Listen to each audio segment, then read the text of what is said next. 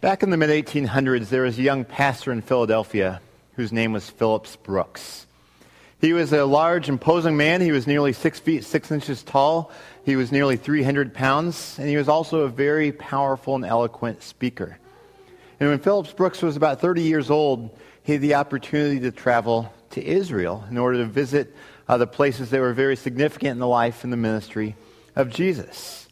And the crowning moment for this young pastor when he was in Israel was Christmas Eve. Now, as a pastor, I kind of wonder what in the world is he doing traveling away from his church on Christmas Eve, because typically that Christmas time is the most busy and the most important time, or one of the most important times of the year for a pastor and for a church. So I'm not really sure why he was traveling over there then, but he was. And so he was there on Christmas Eve in a church in Bethlehem called the Church of the Nativity. It was one of the oldest churches in Christian history. And traditionally, it's placed very close to where they think the baby Jesus was born. And Philip Brooks was at this Christmas Eve service at this church, and this Christmas Eve service was 5 hours long. Now, for us in America, we probably can't imagine what it would be like to be in a 5-hour-long church service, even on Christmas Eve, or maybe especially on Christmas Eve when we have a lot of other things planned. But it was a 5-hour church service, and for him, it was one of the most powerful moments of his life. A few years later, he recalled what it was like, and he said, "I remember standing in the old church in Bethlehem, close to the spot where Jesus was born, when the whole church was ringing, hour after hour, with splendid hymns of praise to God." And when I think about what that must have been like, it kind of gives me chills to think about singing those songs, maybe even just a few feet from that spot where Jesus was born many years before. Back when I was in seminary, Shelley and I had the opportunity to travel to Greece and to Turkey to follow in the footsteps of the Apostle Paul. We went to places like Philippi and Thessalonica and Athens and Ephesus and Corinth, and it was just amazing to be in places, to be reading the Bible and think, wow, Paul was standing right here, or he was right in this amphitheater, or this was where he was in prison. To be in those places where the Bible is written. But I think for Philip Brooks, how much more powerful would that be? Not only to be in such a sacred place, but to be there at that time on Christmas Eve, recalling the birth of the Lord Jesus Christ. That was in 1865 that Philip Brooks had that powerful experience in Israel, and specifically in Bethlehem. Fast forward a couple years to 1867. Philip Brooks was still pastoring in Philadelphia, and the Christmas season was approaching, and on Christmas Day, the children in his church are going to be giving a special program. And he wanted an original Christmas song for those children to be able to sing. And so he put down some words on paper, and the inspiration for these words was that special Christmas Eve service there in Bethlehem. And the song that he wrote is the one that we know today as "O Little Town of Bethlehem." And that's the song that we're going to be talking about in our time together this morning. So I invite you, if you'd like to follow along, to grab a hymnal. You can turn to page 250 in the hymnal for "O Little Town of Bethlehem." And in your Bibles, I invite you to turn to Luke chapter 2. We are in a series right now called Carols. And this is a series that really focuses in on some of the main Christmas songs that we sing during Christmas. These are songs that are probably very familiar to any of us who've grown up in America or listened to any Christmas music. They're familiar to us, but we're looking at them through this series to try to gain a fresh perspective on the significance of Christ's birth, even in our lives here in the 21st century. So as we dig into "A Little Town of Bethlehem" and into the Christmas story in Scripture, will you please pray with me? Father, we thank you for you sending your Son to this world 2,000 years ago. And now as we come to this song that sings of the birth of Christ, we pray that you will open our eyes in fresh ways to the significance, not only back then, but the significance of Christ's birth to our lives today. We thank you that you are willing to send your Son into this world. May we leave this time together this morning with a fresh sense of gratitude and awe and even commitment to you as a result of what you've done. And we pray these things in Jesus' name. Amen. Today, as we dig into this hymn, we're going to look at three different aspects of Christ's arrival into this world that will shine fresh light onto the significance of what's known as the Incarnation. The Incarnation is a fancy theological word which simply means God coming to earth, taking on human flesh, in the form of a little child. As I said, we're going to be looking at three different aspects of Christ's arrival in this world. And the first aspect that we're going to see is how Christ's arrival was a very surprising arrival. It was incredibly surprising, and I think when you look in the song, "A Little Town of Bethlehem," you see this unexpectedness of Christ's arrival woven throughout the song. Let me read the first stanza of this song, which talks about kind of the unexpectedness or surprising nature of Christ's arrival. It begins, "O little town of Bethlehem, how still we see thee lie. Above thy deep and dreamless sleep, the silent stars go by. Yet, in the dark streets shineth the everlasting light.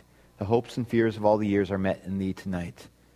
But you hear it's talking about Bethlehem and how it's nighttime and how, the stars are up in the sky.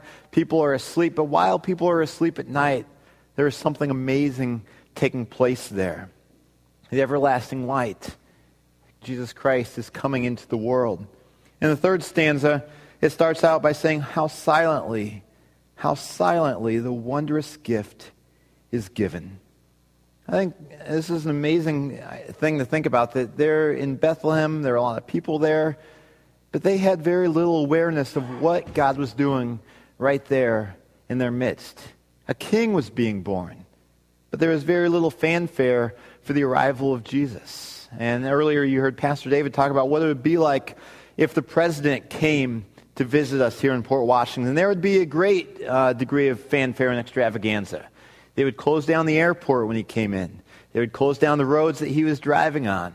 There would probably be a motorcade. He'd be riding in a limo, but there would be police cars and all kinds of other cars all around him. You'd have the Secret Service who would come in well before him and be there making sure that he is safe. Wherever he comes to speak, people would be asked to rise and to clap and to greet him. There'd be a lot of fanfare over the arrival of a president. And even in Jesus' day, whenever a king would come into town, there would again be a lot of fanfare. You'd have someone who'd be running before the king saying, "Make way for the king." He'd clear out the road for the king. The king would probably be riding on a majestic horse or in a chariot. There would be other horses or chariots around him. He'd be wearing his royal robes. He'd be wearing a big golden crown. People would be standing in awe as the king went by. That's how people greeted the king. But here, in the form of the baby Jesus, you have the King of Kings and Lord of Lords stepping off his heavenly throne and coming to earth. And practically no one noticed then how silently the wondrous gift is given. I want to turn us now to Luke chapter 2 to see the biblical account of how the baby Jesus came into this world. So I invite you, if you haven't already, to turn your Bibles to Luke chapter 2. I'm going to be reading verses 1 through 7. Luke begins in verse 1 by saying, "In those days Caesar Augustus issued a decree that a census should be taken of the entire Roman world. This was the first census that took place while Quirinius was governor of Syria. And everyone went to his own town to register. So Joseph also went up from the town of Nazareth in Galilee to Judea, to Bethlehem, the town of David, because he belonged to the house and the line of David. He went there to register with Mary, who was pledged to be married to him and was expecting a child. While they were there, the time came for the baby to be born, and she gave birth to her firstborn, a son. She wrapped him in cloths and placed him in a manger, because there was no room for them in the inn." Now, I think this passage points to things that are very important for us to remember in that time of the birth of Christ. Normally, Bethlehem was a very small, quaint, very quiet town. It was basically a suburb of Jerusalem, just a few miles outside. At best, a stopping point as people were journeying into Jerusalem. They may stop there just for a little resting period, perhaps overnight. But it was just a small, quiet town. But in this moment, when Jesus was born into the world, Bethlehem was bustling with crowds of people because there was a census that had been decreed by the leader of the Roman Empire, Caesar Augustus. He decreed that there was a census and that everyone needed to return to the town of their ancestry. So Bethlehem was crowded with many, many people at that moment. I think one of the better ways to picture this is to think of Port Washington on Fish Day. Normally, Port Washington is relatively quiet. I mean, a fairly peaceful little town. But on Fish Day, it's anything but. as tens of thousands of people swarm in here. I mean, there are people everywhere. There are things you wouldn't see any other day except this particular day. I mean, it's a crazy day around Port Washington. A stark contrast to the normal quietness and peacefulness of the rest of the year. But I think that's a picture of what Bethlehem would have been like during that time, that it went from being a quiet, relatively peaceful town to a place where there was absolutely no room for anyone else to stay. All the rooms in the inns were full. Anyone who had room in their house, that was full. It was very crowded, very busy. But that was the setting into which Jesus was born. And in that setting, no one noticed that the creator of the universe had stepped off his heavenly throne and come into this world as a little baby. But just because no one recognized what was taking place right there under their noses, it doesn't mean that this was all haphazard and unplanned. Because in fact, what was taking place there, even though very few people noticed what was taking place, God was orchestrating a plan that he had put in place so many years before. Because we need to understand that not only was this a surprising arrival, it was a well-planned arrival. Oftentimes when we think of the biggest surprises in life, we have to recognize that there is a lot of planning that goes into those things. Back in early 2011, I received a phone call at church from a woman who lived nearby. I knew her somewhat from previous experience, but she was calling and she was friends with Eric and Kimberly McKinney. And Eric and Kimberly were in the adoption process of little Sarah, and they had just reached a significant point in the process where they knew the end of the adoption process was very near. And these friends of Eric and Kimberly wanted to throw a surprise party for Kimberly and Eric. And so they wanted to talk with me to help coordinate this. They wanted to hold it here in church, and we knew there were a lot of details that had to be planned. For instance, you had to figure out, okay, what are we going to eat there? What activities are going to take place? How in the world are you going to invite 80 or 100 people to this thing? Friends, family members from around the country? How are you going to invite all those people without Eric and Kimberly finding out about this? And this was particularly difficult because Eric, if you know him, he prides himself on never being surprised by anything. Now, one of the harder things, I think it was the hardest part of the whole plan, was where I came in. And that's, how do you get this whole family to the church at the same time on a Saturday afternoon? Now, it's one thing to try to get one family member there. You could make up some lie and say, hey, we have a meeting. Can you come to the meeting? It's another thing to get a mom, a dad, and 2 kids, actually 3 kids with Sarah there at the exact same time in the middle of a Saturday afternoon when normally there's nothing going on at church. So we devised this really intricate plan where some friends who live nearby, very close to church, we're going to invite them to a meal in the middle of the afternoon. And then my part of the plan was to call them at a strategic time very soon before they'd be leaving for that meal and ask Eric to come to church and help move the piano up onto the stage. I mean, we had done that a couple times before for special services, and Eric's a nice, big, strong guy, so had it all worked out where he's going to come help move the piano up onto the stage. And my hope was that they would come as they were going to this meal, and the whole family would come in, and it worked. Eric and Kimberly and the kids, and also I think it was Eric's parents, all came in at the same time. Eric and Kimberly and the kids had no idea what was going on. They all walked through the lobby. I was walking them through Fellowship Hall, and all of a sudden, 60, 80 people jumped out and said, "Surprise!" And it really did surprise them. I mean, it was a great surprise. It was a great celebration. But there was a lot of planning that went into it. It couldn't have been pulled off in that way if not for all the planning that had happened for several weeks and even a couple months before that. A lot of thought went into it. It was a surprise, but it was a well-planned surprise.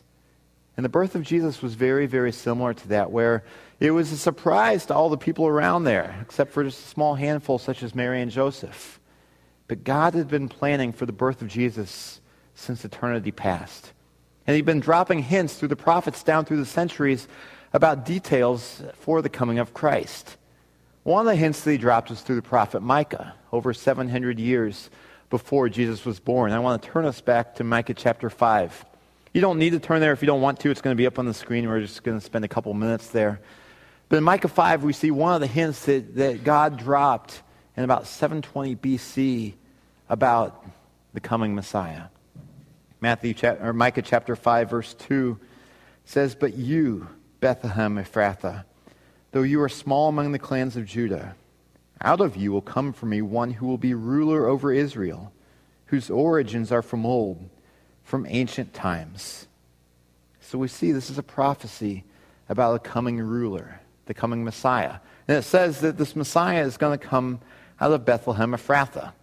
Now, you may think, okay, I've heard of Bethlehem, but what in the world is this big word Ephrathah? Well, Ephrathah, all it is an older name for the town of Bethlehem. It came from many centuries earlier. And so really what it is just a way of identifying this particular Bethlehem. Because there are a couple different Bethlehems or towns by the name of Bethlehem in the nation of Israel at that time. And so it's kind of like identifying Port Washington, Wisconsin, in order to differentiate this town from, say, Port Washington, New York. And so God is inspiring the prophet Micah to clarify that the Messiah will come from specifically Bethlehem Ephrathah, that town that's just a few miles outside of Jerusalem. And God is basically saying, Bethlehem, you're a small town, but you're significant. Because born in you will come a baby child who will be a ruler. And this isn't just any ruler, it's not just any king. It's a ruler whose origins are from old, from ancient times. This is talking about someone who has been around for a long time. And typically, when you have a baby who's born, that baby was not around forever. That baby just came into existence just a few months before he or she was born. But this ruler who's going to be born in Bethlehem has been around since ancient times, from eternity past. The Son of God stepping off his throne and coming into the world. So the Messiah will come from Bethlehem. And this is a prophecy that took place over 700 years before it was fulfilled. But if you know your history and know where Mary and Joseph lived when Mary became pregnant with Jesus, you know there's a little bit of what appeared to be a bit of a hiccup in the plans. Because Mary and Joseph were not in Bethlehem. That wasn't where they lived. And so it may be tempting to wonder, okay, God, did you make a mistake? Did you choose the wrong woman to bear the Messiah? No. God, do you have them living in the wrong location? Maybe you forgot that you gave that prophecy 700 years ago. You know, we're all forgetful at times. We forget things we say. But God, maybe you forgot that you said through the prophet Micah in 720 BC that the Messiah would come from Bethlehem. But God did not forget. He was putting this well-orchestrated plan in place. And he was weaving everything together. And, you know, I could go into a lot of detail about why that particular time, I think, was the opportune time in world history for God to send the Messiah. But let me just point out one thing that comes from Luke chapter 2 that points to how God was in complete control of putting his plan in place. Remember that census that required all the people to go back to their land of their ancestry? That was not just a coincidence. I seriously doubt that Caesar Augustus, I don't just doubt it, I know that he had no idea this prophecy that he was helping to fulfill. But that shows God's plan being worked out. That God prepared Caesar Augustus to decree a census that would lead Mary and Joseph back to Jerusalem, the land of their ancestry, so that Micah chapter 5 verse 2 could be fulfilled. The Messiah would come out of Bethlehem. This was a surprising plan to a lot of the people there, but it was a well-orchestrated, well-planned plan that God was putting into place. And now think about what it would be like for a very pregnant woman to travel by donkey about 80 miles from Nazareth to Bethlehem. Now, I've never been pregnant, and my wife hasn't been pregnant. I'm sure you're happy to hear I've never been pregnant. But I know from being around enough pregnant women that probably traveling 80 miles on a donkey when you're in your third trimester would not be that pleasant, would it? I mean, I hear stories of the drama that can take place in driving your car 10 miles on a highway to the hospital when you're in labor. Imagine when you're probably in your 8th or even your 9th month of pregnancy, traveling 80 miles on the back of a donkey over many days to go to fulfill the call of the Roman emperor for the census. But that's what God had orchestrated. And that's the plan that he chose to bring his Messiah into the world. Now I want to take us back for a minute to this song. We see that this is a well-orchestrated plan, that it's a surprising plan, but also it's a very personal plan. It's a personal plan, a personal arrival in the sense that this arrival of Jesus has significance, not just objectively in the past, saying, well, the birth of Jesus was some fact that took place back then, and we're able to look at it and reminisce about it now. It's not just some objective historical fact, even though it is that, but it's more than that. The birth of Jesus, the arrival of the Messiah, is meant to have personal significance in our lives today. And it's interesting as we look in the song, O Little Town of Bethlehem, to see how Phillips Brooks wove that personal arrival of Christ into the song. There's a really interesting shift that takes place between the second and the third verse of the song. The first two verses or stanzas talk about objectively the reality of Christ coming into this world. It talks about the little town of Bethlehem and how he came and how no one noticed. But then there's a shift in the third and fourth verses to focus more subjectively on how the birth of Christ relates to us, even today. I want to read the second half of stanza 3. It says, no ear may hear his coming, but in this world of sin, where meek souls will receive him still, the dear Christ enters in. So it's talking there about how Christ has personal relevance to our lives today. This reminds me, when it talks about with meek souls, or where meek souls will receive him still, and the dear Christ enters in, it reminds me of a passage out of Revelation 3:20, where Jesus says, behold, I stand at the door and knock. If anyone hears my voice and opens the door, I will come in and eat with him and he with me. Talks about how Jesus wants to come and be a very significant, intimate part of our lives. He's knocking at the door, and he's saying, if you will let me in, I will come in and be with you. I will enter. It's the same thing that Phillips Brooks writes about at the end of verse 3, where meek souls will receive him still, the dear Christ enters in. Now moving on to verse 4, we see even more of that contemporary personal relevance to our lives. It says, O holy child of Bethlehem, descend on us, we pray. Cast out our sin and enter in. Be born in us today. Now we'll go on to the second half of the stanza in just a moment, but I want to point out a couple things in here. Notice it says, O holy child of Bethlehem, descend on us, we pray. This is an invitation praying, Jesus, come, please be a part of our lives. Cast out our sin and enter in. Be born in us today. This idea of casting out our sin is saying, I'm not going to live in my own self-centered, rebellious way against God anymore. Jesus, I want you to get rid of the sin in my life. I think part of this points to Jesus' death on the cross, that he died in order to pay the death penalty we deserve for our sins, to free us, to give us forgiveness, so that our sin couldn't be counted against us any longer. But it's also talking about holiness, that in the way that we live our lives, that we will be living in a way that gets rid of sin more and more and more, and allows Christ in increasing ways to take up residence in our hearts as our Lord. Now I want to move to the last two lines of this song, which I think may be the most powerful of all in terms of this message, both objectively and subjectively, in a little town of Bethlehem. The next to the last line says, we hear the Christmas angels, the great glad tidings tell. Now you hear that, and it's talking objectively about, this is the thing we usually celebrate at Christmas.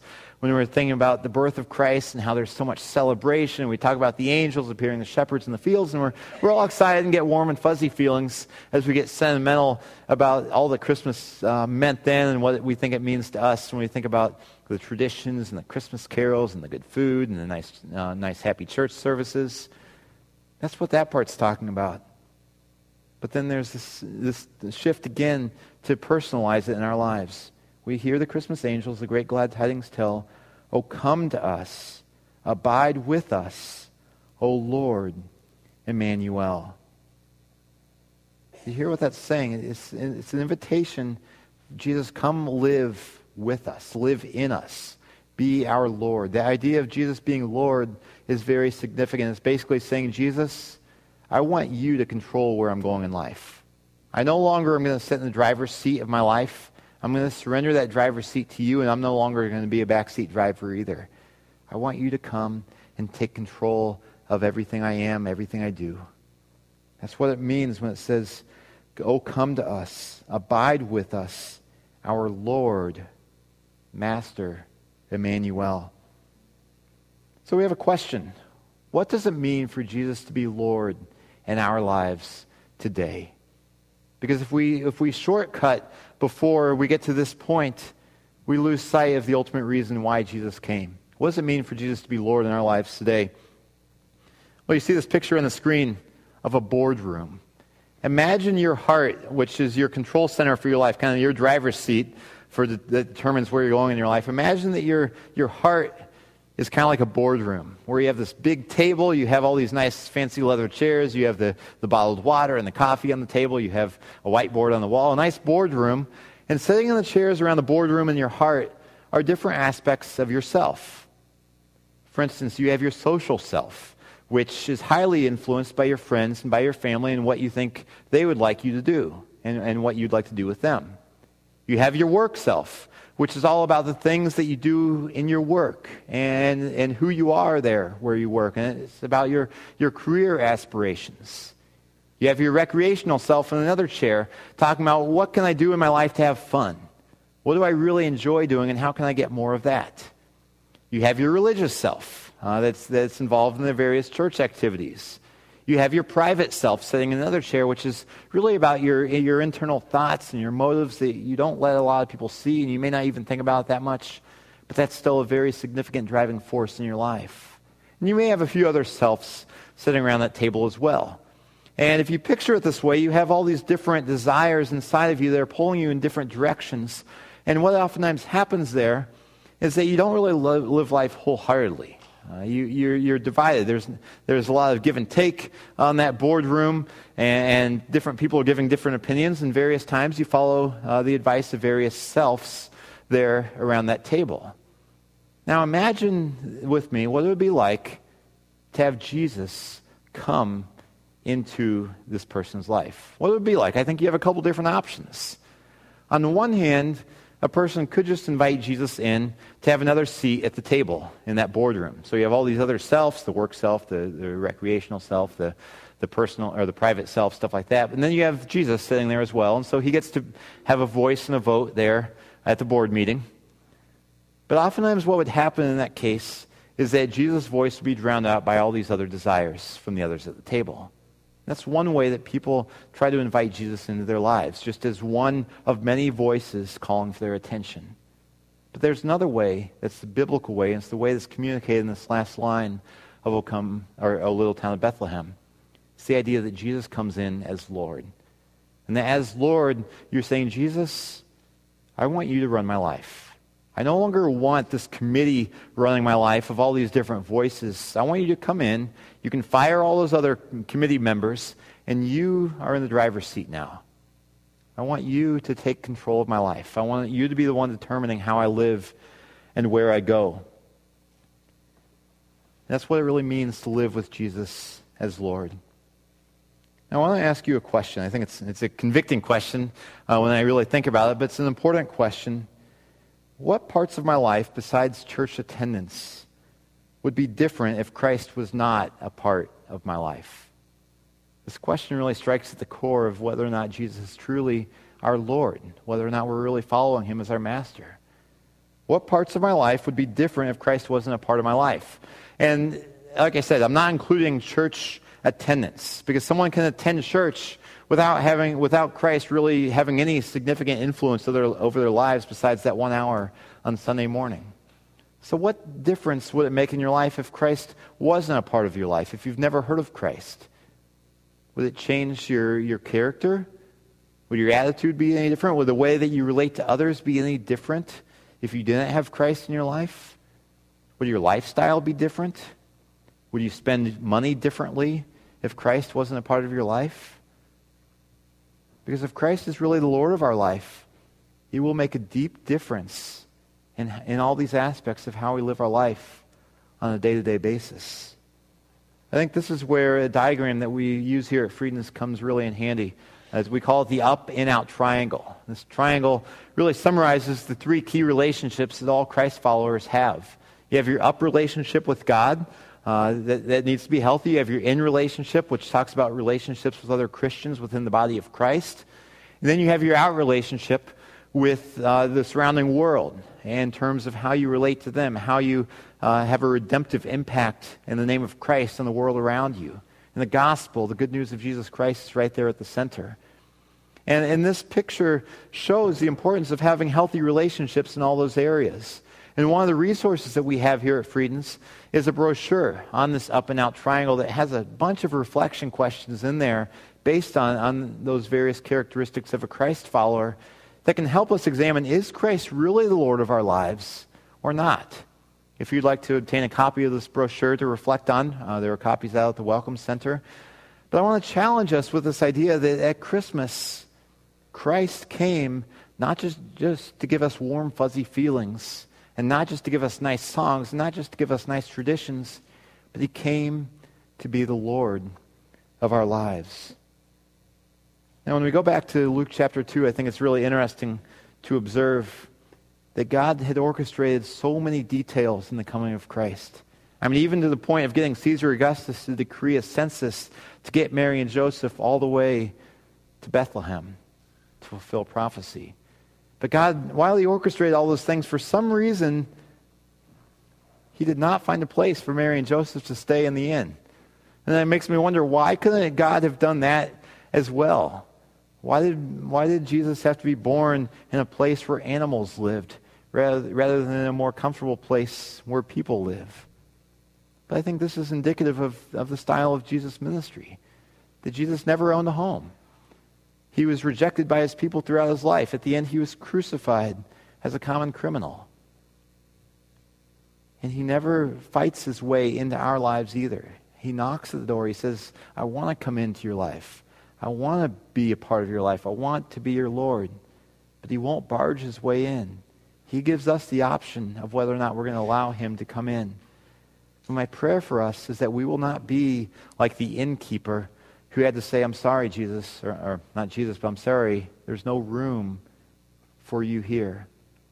It's far too easy to live our lives in that way too, saying, I'm busy, I have a lot going on. There's no room for Jesus to really fit in, much less be Lord. My prayer is that we will have room for the Lord Jesus in our hearts, not only during this Christmas season, but beyond. This is the cry of Scripture. It's the cry of a little town of Bethlehem. Let's pray. Lord Jesus, we thank you that you came into this world as a light shining in darkness. We see darkness all around us, whether it's in the events of the previous week, whether it's in the challenges we face in our own lives. But we thank you that you came to be a light. And I pray that you will grow in being our Lord in our lives, that we will increasingly submit ourselves to you wholeheartedly.